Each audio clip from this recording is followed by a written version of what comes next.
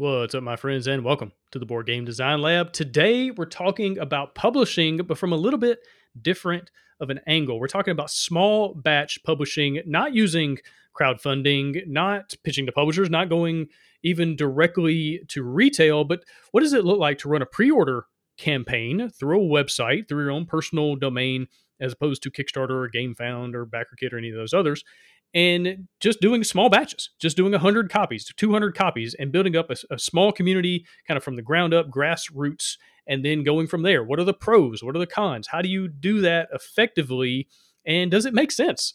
Even and because I feel like it does make sense. I feel like it makes sense for a lot of people getting into the hobby that want to have control. They want to handle the art and the art direction. They want to find the freelancers. They want to do all the ins and outs. But at the same time, they don't have the time or have the money to do a big crowdfunding campaign. They just want to learn. I feel like there's a lot of people that listen to the show and are in the Board Game Design Lab community that would benefit from starting small, starting kind of from that grassroots level, and then going from there, as opposed to thinking, oh, I'm going to go run $1 million campaign or six-figure campaign. Start small. Make small mistakes on a smaller scale. There are a lot of pros, a lot of cons to doing this. And I'm talking to Joe Bragg from Meek Heroes Gaming, and he's been doing this for a little while now. And we just chat about all the ins and outs, all the pros and cons, the different angles of doing these small batch games. In other news, today's episode is sponsored by GameFound, the go-to platform for tabletop creators and fans. Want to launch a campaign? GameFound has everything you need from marketing services, a dedicated audience, and a built-in pledge manager. With its unique features, GameFound offers the best service for tabletop crowdfunding and can help make your campaign a success. So be sure to check them out at gamefound.com today. In other news, this episode is sponsored by Crowdfunding Nerds, also known as Next Level Web. This group of crowdfunding specialists has worked on over 100 projects and helped raise nearly $15 million. But the truly amazing part is that most of those campaigns were from first-time creators. They charge flat fees and offer simple monthly pay-as-you-go plans, and the record for funding projects on day one is over 90%. I've personally been working with them for years, and they have been instrumental in helping me raise hundreds of thousands of dollars for my own campaigns. Andrew and his team are honest, hardworking, and reliable, and they have been absolutely phenomenal to work with. So if your game is awesome, but your email list is pitiful, visit crowdfundingnerds.com and fill out a contact form today. And now, please help me welcome Joe Bragg.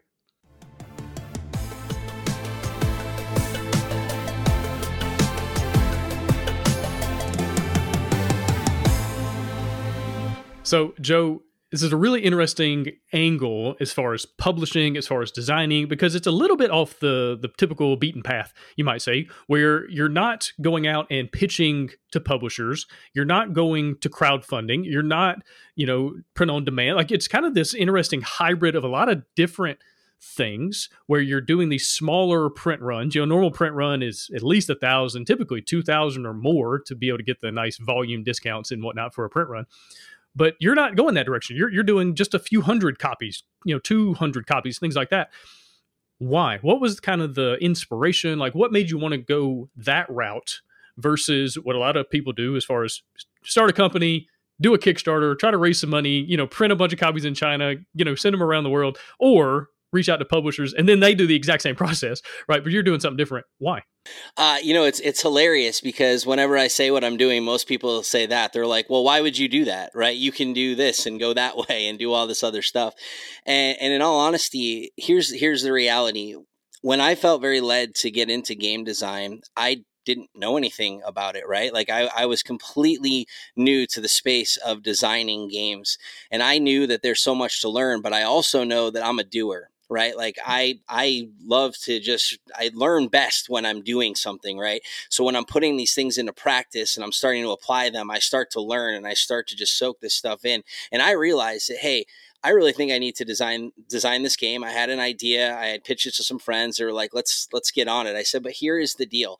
Like, I'm a full-time husband, full-time father. I have a full-time job. I was full-time at school at that time. Right. And I'm like, now I have this game idea. Let's go do that. What I knew in that moment was I couldn't add full-time Kickstarter campaign guy to the list. I couldn't add all those things that come with that, right? So for me, I had to really focus on what can I do, right? I'm feeling very called to create this game. I'm a learner. So what can I do? So I dove into the community. I came across your podcast and your Facebook community. I started reaching out to other game designers through different connections that people had. They're like, hey, you need to talk to so-and-so. And I would create a Zoom call, and I would just start learning and start saturating myself in as much as I could to learn about the game, board game industry and design itself, man. Because I come out of music, so there's some overlap, but this is a beast. Designing a game is huge. And so I started really looking at it like, okay, I know I learn best by doing. I know that I have a lot to learn. So why don't I take my idea and just start moving forward? Just start learning, just start taking steps, knowing that I'm like, hey, we can do this in a small batch, do more on-demand printing or smaller print runs where we can get this game out there, start to develop a community, start to continue to learn and grow, so that now we have a community, albeit small, right, that is talking about our game. Can we do that? And initially it was like, okay, I wanted to see if we could get 100 copies of Mikiro's Victory into the world and generate a community with that. And that was my goal. Can I get 100 copies? Which then was like, okay, how do we get the word out to get those 100 copies to people's tables, right? Well, again, doing all those other things that I wasn't able to sit down and run these massive campaigns, right? I knew that. I was like, I can't do that. So I started using word of mouth. I started tapping into my friends. I started tapping into game communities. I started taking pictures of prototypes. I started just generating a little bit of buzz. And when we ran our pre-order campaign, we ended up with around 70 or so that were on board with that. And I was like, cool, I actually had some capital. So I was like, I can now, purchase the remaining amounts. And then from there, things started to kind of generate more. We started realizing, hey, there's a little bit of buzz around this game. And we were able to move and order another smaller print run to start selling those, right? And man, there's so much to this conversation. But for me, the why really became, I know I want to create this game. I know I don't have all the resources, and I certainly have a ton to learn. So let's get at it. Let's learn. Let's tackle. I really like to focus on what I do have, not what I don't. And I know about myself that, man, if I set my sights on it and say, hey, we're going to do this, that good things can come from that. And I think this is the result of it. Right. And, if you look at it from the angle of beginning with the end in mind, yeah. Right. You were doing some really cool things foundationally. I talked to so many new designers, especially people just getting into the hobby in general, that really just don't know what they don't know. Right. And a lot of times they see these $1 million campaigns on Kickstarter and they think, oh, that could be me. And then they kind of set this expectation of, oh, I'm going to have a game and it's going to have, 10,000 backers and I'm going to make all this money and it's going to be great. When they don't understand that it took 10 years for that campaign to actually be able to hit that point, right? They didn't see all the failures. They didn't see all the community building, all the marketing, all the behind the scenes stuff that you just don't even know. I've seen campaigns where you're like, wow, how did this happen? And you're like, well, that guy, he has a very rich dad, and that dad pumped in a whole bunch of money. right. Little things, right? Sure. And if you don't have access to that, it's going to be a little different. And so what you did was kind of beginning with the end in mind of a very just realistic expectation of, I want to do 100 copies. Okay, now that's doable, right? Now, I don't think you necessarily have to come in and just sell yourself short. Like, oh, I'm only, like, no, you weren't thinking, oh, I'm going to set the bar low. You were setting the bar at, I want to learn. I want to figure this stuff out. I want to grow, and I want to build it up to, doing more copies down the road, which is what I assume. And so I think that makes a lot of sense. And also, when you make a mistake, it's a much cheaper mistake, right? Yes. It's a much shallower hole to fall in versus, doing a big campaign. And now you've got all this worldwide shipping and logistics and all the stuff that goes with that. And, you made $1 mistake, and now you're multiplying it by all these other exponents, like all these other things that are happening. And it gets expensive versus kind of controlling things in-house. And, eventually down the road, maybe things do blow up. Your community gets bigger. You have a expansion come out or a follow-up or, second edition or whatever. And then you can do something bigger. And so I think it makes a lot of sense. Tell me, okay, how many, you said you printed 100 copies the first time. And then, so you've printed like a couple hundred copies at this point.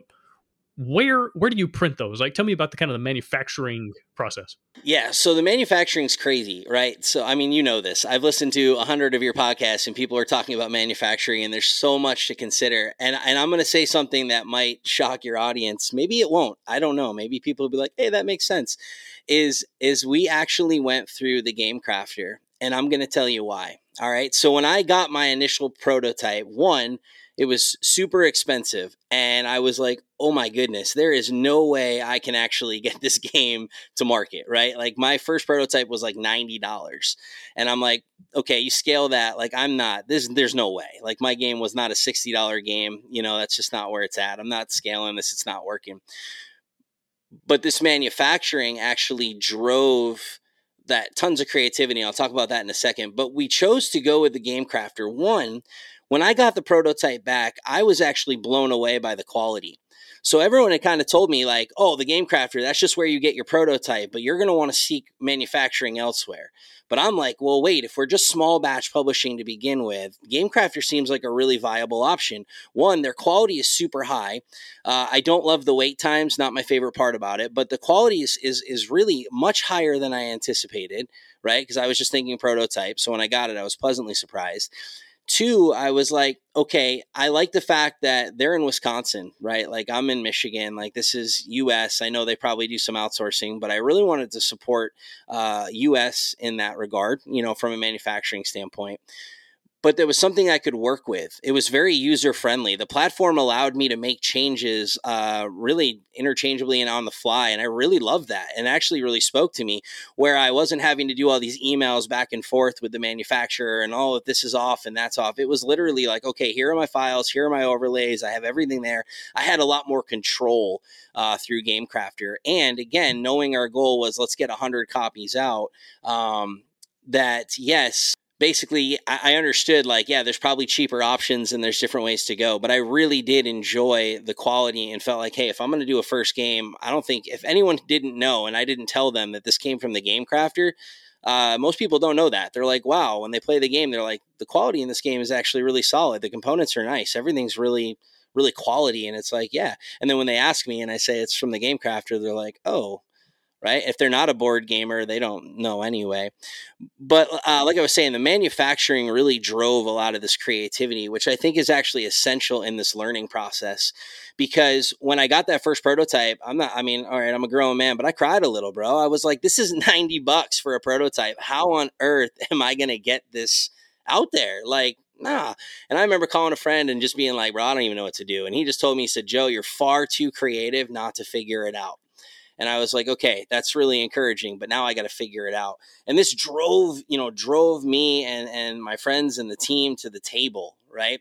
And we started realizing like, hey, we have to cut some of these cards out, right, in order to reduce the card counts. But that changed some of the mechanics of the game. So then we had to find creative ways to kind of replace those mechanics, right, because they were a vital part of the game. I used to have event cards in my game, and the event cards, they did things, and they were kind of a good equalizer for that. Well, now those are gone because we had to remove that just to get these card count way down. Well, what's going to replace that balance? Right now, what's the equalizer? Now, what's going to keep this really competitive to the end so that people actually are able to, move in sequence? And so that changed the dynamic. And then it was like, okay, now we have to, remove this fifth player. We wanted the game to be 2 to 5 players, but man, if we keep this fifth player, again, even in manufacturing, this is still too high for us. So this got us thinking. We've removed some of these cards. We've changed some of these mechanics. We've removed this fifth player. Now we're looking into expansions, right? Like this great idea doesn't have to just go away. We can use this later. We have room for expansions. I originally wanted to create a co-op, ended up with a competitive because cooperative games are extremely hard. And it was my first design, right? And I'm like, wow, this is intense. I couldn't land the plane, but found this really awesome competitive. So my thought was release the competitive, take some of these other ideas, save them for the cooperative expansion, and begin that work on a cooperative expansion, which will see the whole thing to fruition, right? But not only did it change our card type and our card counts and all these things, we also literally changed the layout of the game. And this allowed us to remove some of the pieces and some of the dynamics. And it just kept us digging into this creative process. And I loved it. Like, I started telling people, like, manufacturing was the greatest thing that happened to my game. And people were like, I don't get it. And I'm like, well, once I realized like how this worked and understanding manufacturing costs to some degree and starting to be able to really rip this apart, it drove this creativity. And I loved it, because I'm like, hey, this card sheet's 18, right? There's 18 cards on this sheet. How are we going to maximize these 18 cards, right? How are we going to maximize all the sheets we're using so that every single sheet is filled, right? And now how are we looking at this and that? And I loved it because, again, it was a puzzle. It was almost like a game within the game. It just helped me drive things into a very manageable space, which created I think, better experience, right? I think it created a really great experience for the player, and allowed a lot of room for growth, down the line, which I really liked. And some of it too, and we talked about Kickstarter briefly, and this is not a knock towards anyone, man, because I love big old games. I'm fine with that. But I think sometimes when we look at Kickstarter, it's like, bam, I'm going to create all this stuff, and there's no real filter to say dial it down. Right? Like, there's no, like, you're not really, you might be looking at manufacturing costs. I mean, I hope you are, but still, it's like, I can create this much bigger game because I'm going to kickstart it, and people are going to, pay $100 for this game because I've got all these cool components. And I'm not against that at all.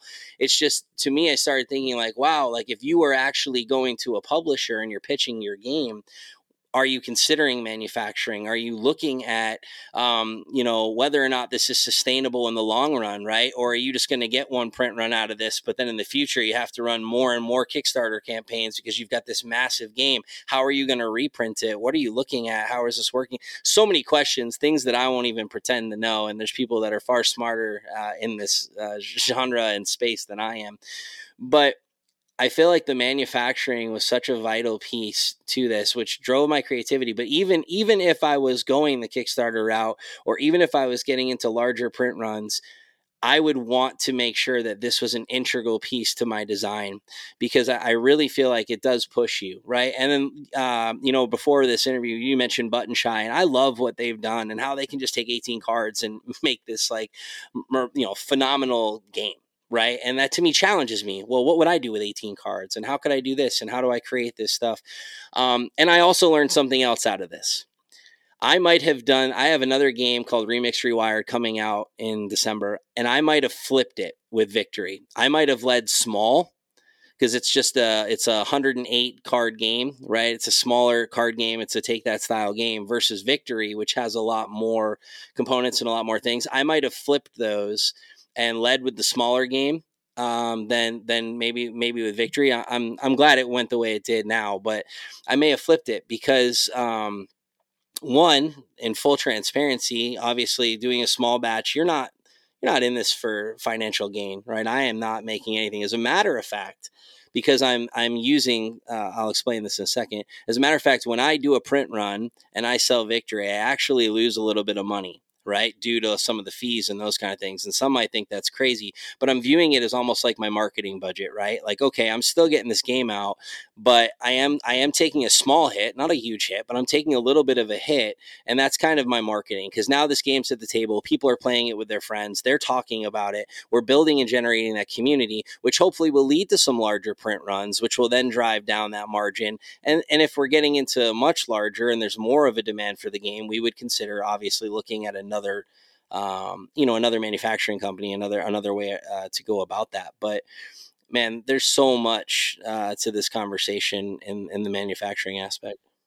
Well, and let's get into more of it in just a minute. A lot of stuff in that last segment you just talked about. Let me break some of these things down. So one thing is necessity is one of the most amazing and powerful things when it comes to creativity, right? When you have a certain box, in this case, a literal box to live in, right? It makes you get more creative in your problem solving when you're, in your case, trying to keep the manufacturing cost under a certain level, or, maybe certain components. Like the Game Crafter is wonderful for a lot of stuff, but certain components are very expensive compared to maybe the value that you get perception wise for the game. Tokens are kind of expensive. A lot of their, laser cut stuff is awesome, but it can be on the expensive side. So how can you get rid of those and use cards or use something else, right?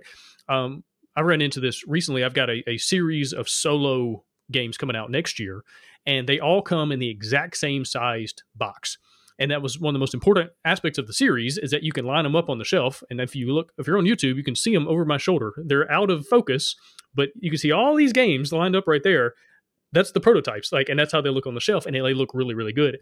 But as I've been working with other designers who, I'm licensing their games, and not only my own, to tell them, here's the box, and I'll even send them a prototype version of the box and say, print out a prototype, make sure it fits, and it's got to fit the rule book, it's got to fit all the tokens and the dice and cards. Everything has to fit in this box, and if it doesn't, we have to either figure it out or I can't publish it. Those are the stakes. And that means we might have to use multi-purpose cards, where a card can do lots of different things. Or maybe, tokens need to be replaced. Or maybe we need to use 14 millimeter dice instead of 16. There's all the different aspects that go into the problem solving with that. And it's a lot of fun, honestly. But to your point about Kickstarter, when the box can be as big as it wants, it's that fishbowl thing. The goldfish is going to expand or shrink depending on the fishbowl, right?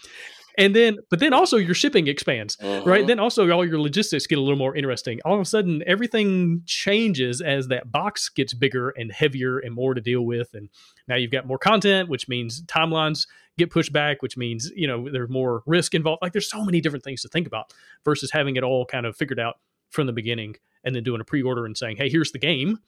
Do you want it or not? Which I find a lot of value. And that's something I'm kind of moving towards as well. So let's talk about it from that angle. So you're using the Game Crafter, you're doing the pre-order. Oh, another thing real quick. You're talking about losing a little bit of money on each copy. That's actually very normal in business, right? Where you kind of go into it with the idea of this is part of my marketing. Amazon did this with the Kindle. They lose money on Kindle sales, but then they make money on ebook sales, right? And so they had that mindset going. It's we're not worried about the Kindle. We're worried about the long tail. We're trying to get people into this, and then we'll sell them stuff on the back end. You can't exactly do that with a game unless you had a system, and then you're going to sell expansions. That could definitely work. But what you're doing is building a community, and then you're bringing in more customers, and eventually, hopefully that all works out, which makes a lot of sense. But let's talk about things from that pre-order standpoint. Is this a case where you're doing a pre-order to figure out how many to print, or are you doing a pre-order and saying, hey guys, I have 100 copies, who wants one? Almost that limited edition thing. Tell me your angle. So I actually did the I was going easiest way to answer this was I was getting 100 regardless, but I didn't run it I only have 100 copies, we're doing a limited amount, because if for some reason I had gone over, then we would have gone over. What I was seeking to do was say, hey, okay, how many want this game, how many can we get for the pre-orders, which is just going to help me not have to spend as much money on the front, right? Because now I have some income coming in. And cool, out of that, like I said, we had about 70 or so copies that were spoken for. So now I'm just making up the difference, which actually allowed me to print a little bit more, which I actually, so I ended up printing 126, right? Out of that first run, because now I could shift it a little bit because I had some of that, capital already. And so that allowed me to get a little bit more because I had those 70 copies that were spoken for through the pre-order. I didn't know what to expect on that. Like I said, we did it through word of mouth. We did it through, an email, that I was sending out, and did it through some social media stuff. Actually had really good conversation with Andrew Lowen, right? And I was like, hey, how do you work Facebook ads? And he was like, honestly, not your best bet. You want to generate this organic community. And so we had done a lot of that, but really didn't know what we were going to expect out of it. But again, we felt very blessed to be able to have that many people say yes to the game. And like you said, it's this is what it is, right? There's no stretch goals, there's no add-ons, there's none of that. This is the game, and it's kind of a take it or leave it thing. And we're very blessed to see people want to jump on and take it. And from that, like I said, I was able to purchase a little bit more than I initially thought I'd be able to. And then as we started going, we started realizing hey, people are interested in this game.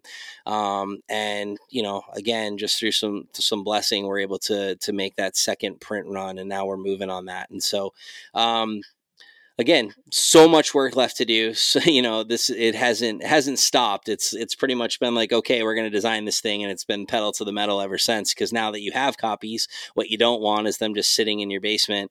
You want to get them out there. And so now it's really trying to capitalize on those who are playing the game, those who are enjoying the game, and that word of mouth. And so we're seeing, orders come in from, kind of all over the United States. I really focused on the United States. I do have some people overseas that want it, but I told them flat out, I said, look, I'm learning. And I said, when it comes to overseas shipping and all that stuff, I'm not there yet. I've got to take it slow. And thankfully people have been really, accepting of that and understanding. I've just been really open about my process. That's the other thing, man. I haven't hidden anything. Like I'm not sitting here like, hey, check out this new amazing game. It's going to change your world. It's like, look, I am a first-time designer, and I believe that God led me to create this design. I was seeking to be obedient in that, made this design, started getting forward, moving forward in it. And I'm learning. And people have been really kind of open to that and trying it. And it's been more than, my mom isn't just saying the game's cool, which is fun. More than my friends and family are playing it. And that's just been super encouraging and has spurred me on to continue to want to lean into this and learn more and do more. Yeah. So. Right. And I think that's something for a lot of designers wanting to get into the industry that aren't necessarily excited about pitching to publishers, because that's a whole nother thing to deal with, and it can be rewarding but also super frustrating. I ran into several really annoying, frustrating situations with small publishers and with really well-known publishers. I was working on a game that was an IP-based game, and I got nothing but good feedback, and hey, we're going to publish it, and we're just waiting on this and waiting on that, and that ran for months. And eventually I just published the game myself without the IP because I was so done. And this was a very well-known publisher, a guy that's all over social media. It's like, hey man, can you maybe don't be like that. But anyway, it gets frustrating, right? And so as a new designer, you might want to control the situation, right? You might want to do the art direction, and you might want to be the one with the ball in your hands, to use a sports metaphor, where you're determining this thing and how it comes to life. And there's lots of pros and cons, but I see that as a very enjoyable process, right? That's kind of what I have found, that I don't mind working with other publishers, but I really like doing it all myself and finding freelancers and finding partners and things like that. And your system, like the way you're doing this, makes a lot of sense. Start small, build it up. And it also, there's a lot of overlap in what I'm kind of looking to do going into next year. And this might even be a system that you can kind of eventually get to, because I think it could work well with what you're doing. So my plan for next year, like I was saying, small box games, solo games, all the box, it's always the same box series kind of thing. Manufacturing in China though, but I'm going to use GameFound, but I'm not doing big print runs, right? So let's say I have 1,000 backers. I'm probably only going to print 1,100 copies, because one thing I've learned is that I really don't enjoy the retail process post campaign, fulfilling orders and dealing with all this stuff. It's like, it's just not what I enjoy. I don't mind licensing the game out, and somebody else wants to print a whole bunch of copies and put it in another language, I can go for it. But I really enjoy the crowdfunding process, building that community, building those backers and those relationships, getting them the game, and then let's move on to the next thing, versus, trying to sell a whole bunch of copies in retail. So that's another thing. If you control the company, you can kind of control what you do, right? If you find parts of the process you don't like, well, how do you get rid of those? And so 1,000 backers, I'll print 1,100 copies. I'm going to ship them directly from China. So I'm not having to deal with fulfillment centers around the world. It's like there's one fulfillment center, they ship worldwide. Because the games are small and fairly light, I can do it pretty inexpensively worldwide. They handle the VAT, they handle the taxes. Like everything is just self-contained, and I'm not having to deal with all this extra stuff or hire out other people to do it, which is even more expense and more to think about. I got to find the right people. Like there's so many things involved versus just doing it simply. Starting the campaign off, the game is done, the art is done, graphic design is done, no add-ons, no stretch goals. Do you want the game or not? If you do, I'll get it to you almost like within 3 months is the goal, right? Because everything's done, manufacture, print it in China, ship it from China. So campaign to table, the goal is 3 months, right? And trying these new things. And I'll have to report back whether this is a good idea or not, because I don't know. Like it's all experimentation. It's all figuring it out. But with the idea being, how do we make this happen just in a different Yeah, way, and there's right? brilliance in what you're saying, man. And honestly, too, I think it's so weird because I don't want to dog on crowdfunding in any way, right? I don't want to appear that way at all. I'm not anti Kickstarter. I'm not anti game, any of that. Like, I'm all for it, man. If that's what you got time to do and you want to do it, like, do it. But what you said there, I think, is profound. Where you said, "I'm going to get this game to your table in 3 months." What I've noted is a lot of frustration right now with people who have backed games 2 years ago that haven't seen their game yet. And there's a lot of reasons for that, right? There's a ton of things. And I can't imagine being a designer in that space where people are constantly emailing you, "Where's our game? Where's our game? Where's our game?" You know, and I get it. I'm still waiting on Kickstarters from a couple of years ago, personally, right? And I think that there's something almost psychological when it's like, "Hey, I can get this game to you in 3 months," that people are like, "Oh, that's awesome," right? Like, I'm in on that. You know, maybe they feel like they could get burned, but I think there's something to that sense of like, "Okay, I'm gonna back this project, but I know that I'm gonna get it here because everything's done. It's just the game. It's finished. We're moving forward on it, and hopefully that does work for you." I really like your approach. Like, it is very similar to what we're doing, just a little larger, right? But we were at Grand Con in Grand Rapids, Michigan, and was part of like this Publishing with the Pros panel. Right. And so you had like Travis Chance from Simon Games, Jonathan Gilmore, right? The guy who did Dinosaur Island, Dead of Winter, Pete Petruccia, the RPG like gangsta, right? Like this dude did Dream Chaser, Rest in Pieces. Andrew Parks from Quixotic Game, or Quixotic Games, and Sam Healy was moderating this panel, right? And they were talking. They spent a substantial amount of time on crowdfunding, and what I found interesting is it almost confirmed everything that we had kind of uncovered in the early part of this process, where they were like, "Hey, you need an incredible amount of time. You actually need a pretty substantial capital." Like John Gilmore joked, like, "Hey, you need pretty much what you need to run a good Kickstarter campaign is like $20,000 and someone who's going to field all of your customer service questions," right? And he was joking, but there's some truth in building this campaign out. They were talking about all the expectations that the crowdfunding market has kind of brought within itself. Like, you got to have this great video, you got to have these phenomenal photos, you've got to have like all these things in place, and a number of them, and again, I'm not telling you who because it's not my place to do that, we're saying that they're moving off of Kickstarter and going more into the pre-order vein, right? Because they're seeing that there's not really a lot of it's not always worth it to them to do the Kickstarter campaign because of the amount of time, effort, and energy that's going in it. Now, again, these are bigger companies, so when they go to a pre-order, it's way different than when I do, right? People are already clamoring for the game. It's remarkably different. But when I was hearing them kind of talk about crowdfunding and everything that went into it, it was like, okay, I feel like this just confirms where we're at and what we're seeking to do and how we're seeking to accomplish it, that we made the right decision to not get into that space right now. Doesn't mean we won't in the future, but right now, because of all the things we had to learn, we would have been trying to learn how to design a game, how to get a game manufactured, how to get a game out there, then a Kickstarter, all the things that go into it. And it just feels overwhelming. And I know we were talking about this a little bit before the interview here, but like a lot of times as people, we can get paralyzed. And we can look at this and be like, this is so overwhelming, and there's so many things that I have to do, and there's so many expectations, and Kickstarter can be fickle, and people might pull their pledge out because I'm not trending fast enough, and this isn't getting fulfilled on day one, and what's going on. Like, I think people can get really overwhelmed and in turn kind of get paralyzed. And for me, this process is like the anti-paralyzation, right? It's like, okay, can I take steps? What can I do today? Like, I want to do something.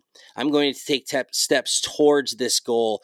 And yeah, my goal is not massive, but like you said, it's not little either, right? The way I look at it, man, I'm like, dude, I have 100, plus games out in the world right now, and people are playing them. That's a huge win. To me, that's already success. Like, how cool. If one person purchased the game, I'd have been like, wow, this is insane. Like, we have a game now on someone's shelf. And to me, that's just an incredible thing. Like, people's goals might be different, but how do we remove some of this paralyzation in this space, right? Where it's like, I think maybe board game design is the place where overthinkers go, and sometimes they go and thrive and sometimes they go and die. I don't know. I've just noticed in myself where I'm like, I'm an overthinker, and board game design seems to make a lot of sense. But I have people in my world that tell me, hey, you're overthinking a little too much.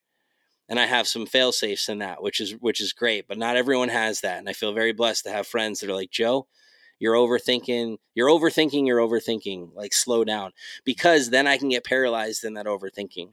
And I really wanted to create a process that worked for me, that prevented that paralyzation and that overthinking myself to stagnation. And I want that for like the design community, man. Like, I am blown away by some of the designs I see and some of the conversations I'm seeing. Your Facebook group is an amazing group. The community there is phenomenal. From the feedback you can get from just the conversation, I would love to see out of that 15,000 plus member group just crazy amounts of games coming out. And how does this happen? And how do we get into a space where, yeah, we have a large board game market? That's I mean, okay, that's the reality. But again, how many people are in this group that are sitting there like, I can't do all these things?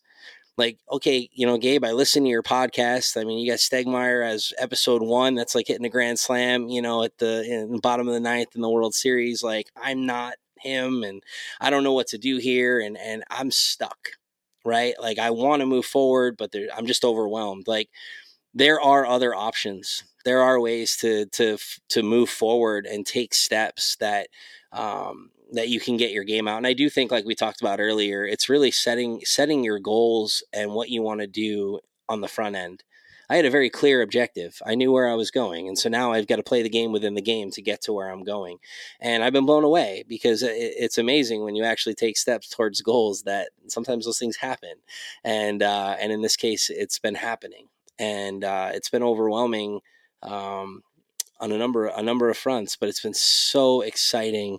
And just being able to move forward in that. And I want that for people, if that makes sense. Big part of it is knowing yourself, right? You were talking about, you've got fail safes, you have people in your life that can look at you and tell you the truth, and you'll listen, right? And you trust them, and you know that they're looking out for you and things like that. That is so vital. And that's another thing that's great about a community like the BGDO Facebook community, because you have, basically strangers that they have no stakes in your life. Right. There's no reason for them to lie to you necessarily. And so you have a bad idea, they'll hopefully tell you, right? But also understanding the parts that you're good at, the parts that you're not good at, the things you enjoy, the things that you don't. After running a bunch of campaigns myself, one thing I really have come to understand is that certain parts of the process always take longer than you think. And so what can you do to mitigate things? Art, for instance. I mean, I've had a game where art took 8 months longer than it was supposed to. That's a long time. And to your point, you've got backers sitting there waiting like, hey, where's the thing? We're overdue on the date, and with the pandemic, that got crazy as well. But there's a lot of understanding, but also a lot of not understanding, right? So you're dealing with people. And so, to go into a situation or into a campaign and say, hey, it's done. The art's done. We're not waiting on that. That is a checked box on the list. We don't have to worry about that. Now, you can't always do that. I've got a game, Robomon, which the art for that game is a 6-figure cost, right? There's no world where I was ever going to have enough money on the front end to be able to finish that art, let alone the game overall and all the content that goes into it. Like, there's some games you just have to go to crowdfunding. You're only going to have a certain percentage done because unless you're going to take out a crazy, second mortgage on your house or something, which I know people do, but I don't necessarily, suggest that. But so it's not every project, but if you can mitigate things as much as possible, that way you can control some of these variables, because Robomon right now, it's overdue. Like, it's taking longer than we thought it would. The game, the scope was much bigger as it turns out. It's honestly going to be one of the most content rich, heavy games ever made. I mean, it's just, there's so much in it, and it's just taking a long time. Now, will it be worth it? Goodness, I hope so, right? Will the wait be worth it? I hope so. And luckily, I've got some amazing backers that are understanding, and they're excited. They want to see the best version of the game versus just kind of rushing it, putting it all together, throwing it out there early and it being half-baked, right? So you're always kind of trying to manage that, but there's tension there. And there's updates you have to put out, and you're like, hey, I don't have the best news, right? Yep. And that's not fun. As a designer, it's not fun as a backer, just things you have to deal with. But if you're on the other side, to your point, if you're controlling these things a little bit differently, then you hopefully don't have to deal with that. Now, so pre-order versus crowdfunding, but that's also like the Game Crafter has its own crowdfunding mechanism, right? But No, you didn't use that correct, either. Is that correct. right? And again, it was just because learning another Okay. system, right? So again, pre-order is essentially a type Yeah. of crowdfunding. It's just way dialed down, right? It's literally Oh, sure. like we said, it's like here's the game, and there's no stretch goals, there's no add-ons. Like yes, I'm putting out content, It's basically what right? I'm talking about. I am basically going Correct. from doing a crowdfunding campaign to effectively using a crowdfunding platform as a pre-order, basically. And that's what a lot of these big companies are doing now as well. It's just kind of it's almost like a store in a lot of ways. But so you were doing a pre-order. Was it like through your website? Tell me about kind of the structure of it. I do have my own website, right? And so that made it a lot easier because I could just do everything in house, which was nice. Now I had the website already built, set, and then I just had to learn on the back end. Okay, how do I receive these orders? And then the only thing I had to really learn through Game Crafter was how to put in a bulk order, right? So that I could get them as my distributor, right? So that they're shipping it all out, so it's not coming to me, so I'm not paying shipping twice. Yeah. That's another thing. Right. They handle fulfillment, which Super is nice. super nice. So Yes. you're not paying, Which again was double another shipping. Yeah, reason absolutely. why with what we're doing it made sense. I'm like I have basically a manufacturer and a distributor wrapped up into one, that my game will go directly to those who ordered it, right? Like I don't have to double dip in that shipping. It's happening there. And that was really nice. That actually took a lot off, and then people were actually getting, their tracking numbers. Everything was handled. I didn't have to worry about that stuff, which was fantastic for me, given the space that I was in. And so, we had everything go through our website, which was then obviously capturing emails, so then I can keep everybody updated into what's going on and just express gratitude because people were taking a chance. It's like, I don't know who this Joe Bragg guy is. I never heard of Meek Heroes Gaming. Like, all right, I don't know who this, what is this? And yet taking a chance because they were like, hey, this looks pretty cool, and I'm going to back it. I'm going to pre-order it. And so again, having that control, being able to run everything in-house and having direct communication with the people that were purchasing was really valuable to me. Now I have a plan because I've done a small batch. My follow-up's a little different, where I was like, hey, I have this idea. What if like in a month or so, right after the game's been out, and has now at this point, where it's like we write some thank you cards and we just send it to people and say, hey, thank you for supporting this endeavor. That's a lot more manageable to me at a couple hundred than it is in the thousands, and again, still possible, and you can do it through email, but who doesn't love a handwritten note that comes through the mail? Maybe you throw a sticker in there, right? We got a cool logo for the game. I could throw a sticker and just say, hey, thank you so much for supporting this. It means more than I can express. And to me, that's another community thing. I'm big on that, man. Like, I look at it this way: you spent hard-earned money on my game. I want to give you a super fun experience that you can enjoy with your friends and family. And I just want you to know how much that matters to me. That when you say, "Hey, I really like your game," it doesn't fall on deaf ears. It's actually really encouraging, and I'm approachable. And I think that's one of the things I've loved about the board game industry in general is people are approachable. Like I said, I came out of music. Music is not the case. You try and talk to an artist, they're like, "Bro, I don't know you. I don't want to talk to you." Blah blah. Here, I can email a designer and say, "Hey, can I pick your brain?" And they're willing generally to give you their time. I don't think I've had anyone say no. Now, granted, I'm not going after like huge heavy hitters. I'm trying to keep it in a space that would make sense. But people are willing to take the time, and I love that. And so I want to do that for those who have stepped in and purchased a copy or of Meek Heroes Victory, because to me that matters. It's just that customer service. Yeah. One thing that I've been absolutely one thing that I've been thinking about is along those same lines is like mailing your backers, mailing your customers something, a thank you note. First of all, if you do it as a postcard, it's a little bit cheaper to mail. So you can save yourself a little bit of money if you just do it as a postcard. Have a little handwritten thing right there. Or you could get them printed and have the message that's already printed. So maybe you're not writing this hundreds of times, but then you can sign your actual name. So they see the signatures or something like that. So it does feel more personal, write in their name or something like that. But then you could also maybe have a QR code or have a promo code and be like, hey, 10% off your next order, or a promo code that links them to your project, your next project that hasn't been announced yet. You're like, hey, I want to give you a sneak peek. And like, oh, cool. They feel special because they're seeing it before everybody else. Or you can a QR code that goes to an extra scenario or some kind of bonus content or bonus print and play cards or something like that, right? Where they're receiving something, for free basically. And you're saying, hey, I really appreciate you. And if you use a dynamic QR code, you can even update that URL on the back end. So you're not like tied to the printed version. So you can change the link basically. Like there's so many cool things you can do if you just have the desire, right? If you just want to put a little creativity into thinking that. Now, international gets a little bit more interesting. So if you're just doing it in the US and North America or wherever your country is, a little easier. But again, it makes people feel part of something bigger than themselves, right? And Asmodee is not going to do this. WizKids not going to do this, right? These big companies that even have like the manpower and have the marketing budget, like who really could do this effectively if they really wanted to, like could do it better than you or I can, they're not going to. And so as small companies, we can separate ourselves and say, yeah, maybe the quality of our miniatures, maybe we don't have miniatures at all. Like, okay, we can't compete with those heavy hitters, but we can stand out in our customer service, in our interactions with people. They know us by name. Like, I don't know who runs WizKids. I don't know who's in charge of Asmodee. Like, I have no idea. It's just a nameless, faceless company versus your company, my company, where people are like, oh, it's Joe. Oh, it's Gabe. Like they're, it's so funny when sometimes I'll receive an email. It's like, hey, team. It's like, what? No, it's just, this is my direct email. Like there's no team. It's just me doing all these things and maybe some freelancers. And you can lean into that versus making it a detriment. So just some things to think about.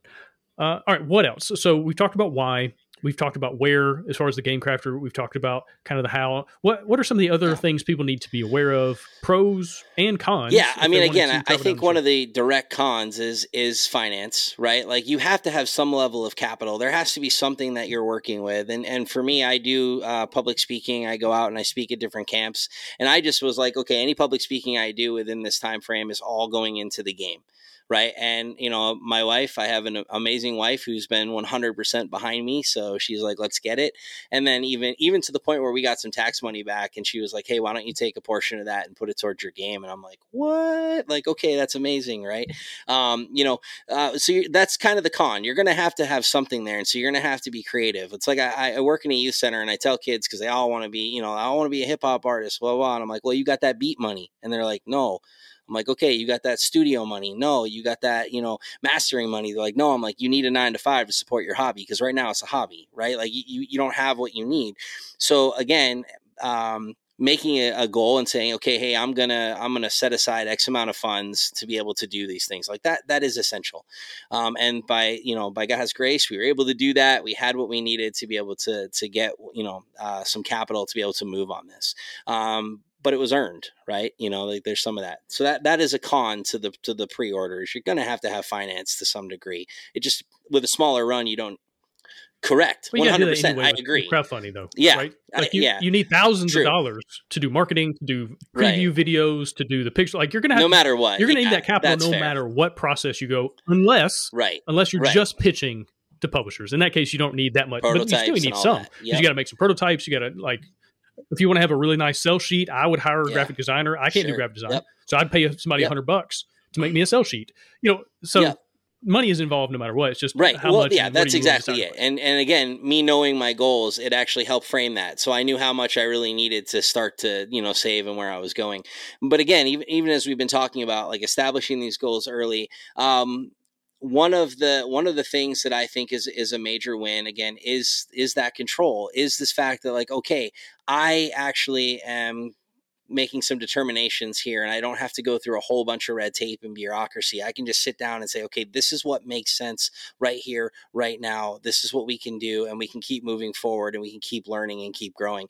There is always something I'm finding in this industry to learn and do. There's always something. I have not hit the end where I'm like, oh, I think I've got as much information as I could possibly need. No, I am learning constantly. And so like for me, this process, that's become a real pro because I learn by doing. That's my personality. So the more I do, the more I apply. There is not a week that goes by where I don't listen to a couple of like your podcast, write something down, and then say, how does this apply to what we're doing? does it apply, or where am I going? And I look at the titles and I try to find those podcasts that really speak to what, we're trying to do. And so again, when we're in this process, there's a lot less pressure, right? Like if you might feel opposite, but there's a lot less pressure because again, I don't have this massive market yet. And so like the expectations are almost even low. People are just excited to get whatever, and they're taking the chance, and it's been great. And that's word of mouth. But the next time I release a project or the expansion, the expectations go up a little bit more, right? Like, wow, Joe delivered on this great project. The next one's got to be good, right? So in the beginning, one of the pros is that you really can learn. Like, there's no perfect game. There's going to be things like right now, learning how to process feedback, right? Like the game's out in the wild, and I'm like, wow, like on one morning I'll wake up and get like this amazing feedback, and 10 minutes later, someone's like, I don't understand why you did this. And, and they want to question every design decision you made. So how are you going to process those things? Right? How are you gonna handle that? And that's been a learning thing for me too. I'm kind of a words of affirmation guy, man. Like when you tell me, like things are great, I'm all like, woo, let's go. And when you tell me, hey, I don't understand this, I'm like, oh. And so being able to really process that and learn that. So again, knowing yourself, but that's there, and that's a reality. The other thing is I think in this the situation, a pro can be that you can take a little bit more risks and trust the process. Right? Like you said, if I make a mistake, it's not as costly, right? Like I was telling my wife, like, can you imagine trying to like learn all of this with a larger print run?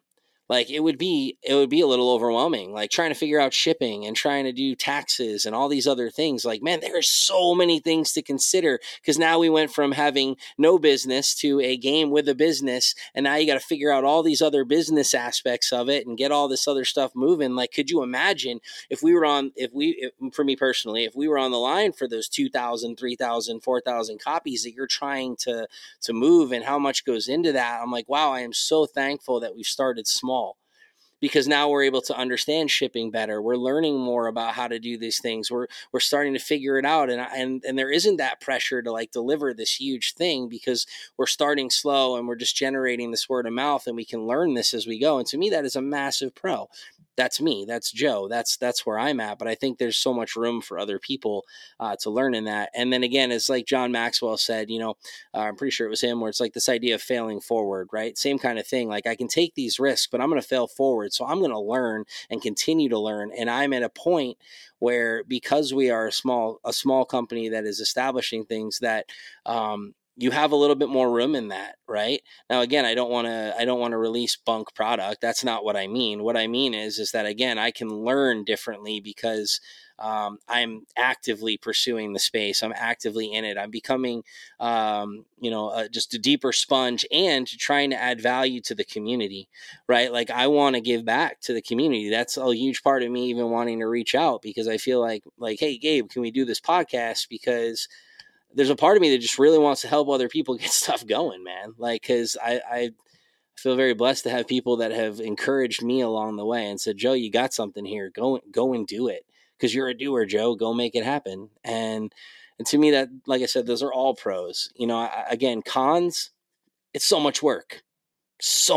But I think that's true of whatever you're running, right? Whether you're doing a large run or a small run, there's so much work. But I think someone might think, oh, if I'm doing a small pre-order, it won't be as much work.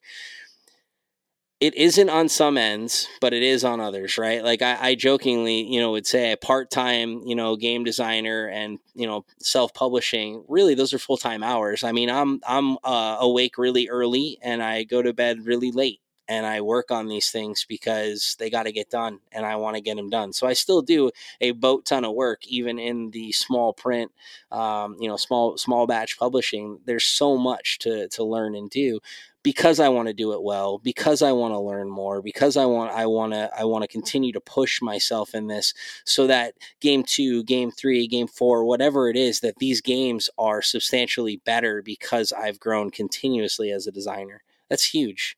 Well, if you look at it from a per copy standpoint, you're actually doing a whole lot more work than someone printing 10,000 copies, right? Because there's a certain amount of work that, whether you print one or you print a million, it's the same amount of hours, same amount of work that goes into it: art, graphic design, gameplay, all those things. But something I was thinking about while you're talking about, as far as like the numbers are lower, you still pursue excellence. Like you said, it's not like an excuse to pursue mediocrity and say, oh, good enough's good enough. Like, no, we still pursue our best, but there's less stress in the pursuit. When you know you're only printing 100, there's just less stress than if you're printing 10,000 and you got to deal with other countries, other manufacturing processes, like the logistics and shit. Like there's just less stress that goes into it, which is kind of nice. Another thing is it's really just excellent, and kind of borrowing from the video game space, is the ability to patch. So you print 100 and you realize, oh, there's a typo on page 5 of the rule book, and well, when we print the next batch of 100, that typo gets fixed, right? And so instead of printing 2,000 that are just sitting in a warehouse somewhere, and now that's all we got. Like we're not printing another. Like that's all the inventory, and that typo is going to be in every single copy. Versus we're doing these small batches, and you got to fix things along the way and patch the system. It's just a pro. So there's lots of things to think about on both sides. Again, it's not like, oh, this is better or worse. It's just different. What is good for you? What is right for you as a person, as a designer, as an entrepreneur? To your point, to learn, you're going to fail no matter what. How big are the stakes, and are you able to fail forward? And starting small, you're able to make a mistake that's not going to bankrupt you, hopefully, and you're going to be able to pivot faster, do things quicker, right, and make changes in a much higher rate of speed.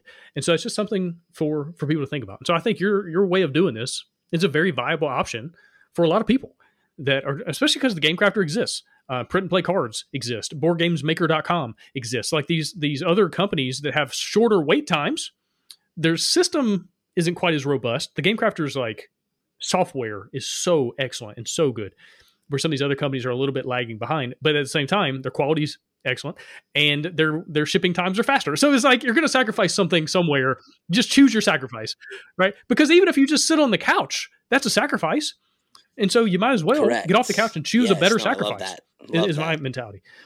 So just some things to think about. Well, Joe, this has been excellent. Anything you want to leave listeners with? Any kind of like closing advice? You've already given them a lot of encouragement, but like anything else you just want to say to them as we close things out? Yeah, I mean, wow, that's profound, right? Like, what do I want to end with? That is so big. Oh, thank you. Don't overthink it, Joe. I mean, again, for me, it's just do something, take steps. Don't allow all the information, like all the stuff that you've got to learn to paralyze you. Like seriously, take these steps. If you've got a game idea, what you need to do is take that idea and start moving forward with it, right? Start doing what you can do. I've been talking with another designer from the Board Game Design Lab community, right? Who I met at Grand Con, and we started talking, and he's like, I've been stagnant on my game for like a while now. And I was like, cool, what's one thing you can do today? What's one thing you can do right now to move your game forward? And next thing I know, he's like, man, will you reread my rule book? I've moved all these card things. Hey, we actually did some cut up, print and play stuff that we're now testing the game, and I'm learning stuff. And it's like, all you had to do is that one thing. Take that one step and find what method's going to work for you, right? Whether it's small batch self-publishing, whether it's going to be pitching the idea to a publisher, or whether it's going to be a full-on crowdfunding campaign. Know that early, and then just stick to that plan, and then allow things to move. Because even if our pre-order broke open and we had a pre-order where there was like way more copies, like we still would have been in a good space, because we had, even if we continue to go through the Game Crafter, there's still room to do that, right? We could grow within that pre-order. So there's all sorts of things. You just got to figure out what makes sense for you, right? What is it that's going to work? What's going to fit your space? But again, do that one thing. Whatever that one thing is, do it. This literally was like, hey, I have an idea. I pitched the idea to some friends. They were like, this sounds great. That weekend, I had cards made. I just threw some icons on stuff, started writing card stuff out, and my wife and I just sat and cut them. And then we even did that wrong because I'm like gluing them to cards, all sorts of stuff I learned in that process. Wow. But we were playing that game that weekend, right? Because it was like, here's an idea. Well, if I know anything about ideas, if I don't do anything with it, it's just there. Let's make this idea a reality. Boom. And the game was nothing like that first playthrough. However, it was that first playthrough that got us to a finished product. And so, if you're sitting on an idea, like just take one step, whatever that step is, whatever that is that makes sense. Like I would really say, like, if you can do one thing a day, that's amazing. But if you can do one thing a week and that's all you got time for, do that one thing a week. right? Just take those steps, and again, know what your goal is and what you want to do, and pursue that, and don't be afraid of it. How does emotion stay in motion, Yeah, right? So the question is, how can you just get correct. into motion? And doing one Yeah, thing is just enough to kind of get going. yep. And now, hopefully, you're off to the races. But Joe, thank you Mm. so much for all this information, dude. Yeah, It's been excellent. Where can people yeah. find you? Find your Sure. games So if you online? go Anything to you want to shout out? meekheroes.com, that's where you can find all of our stuff there. On Instagram, it's just at Meek Heroes. Facebook, it's at Meek Heroes. We try to keep it super simple. If you can remember Meek Heroes, you can pretty much find us anywhere, which is awesome. So, again, super open to dialogue with people. If you want to talk and say, hey, let's chat. I love this. I've really enjoyed it and want to give back to the community. So yeah, hit us up at meekheroes@gmail.com. If you type in Meek Heroes somewhere on the internet, you are going to find us all over the place because we're the only Meek Heroes in existence. So Awesome. Well, Joe, really appreciate your time. Thanks so much for being on the show. thank you so much for having me, man. This has been a blast and a blessing. Really appreciate you.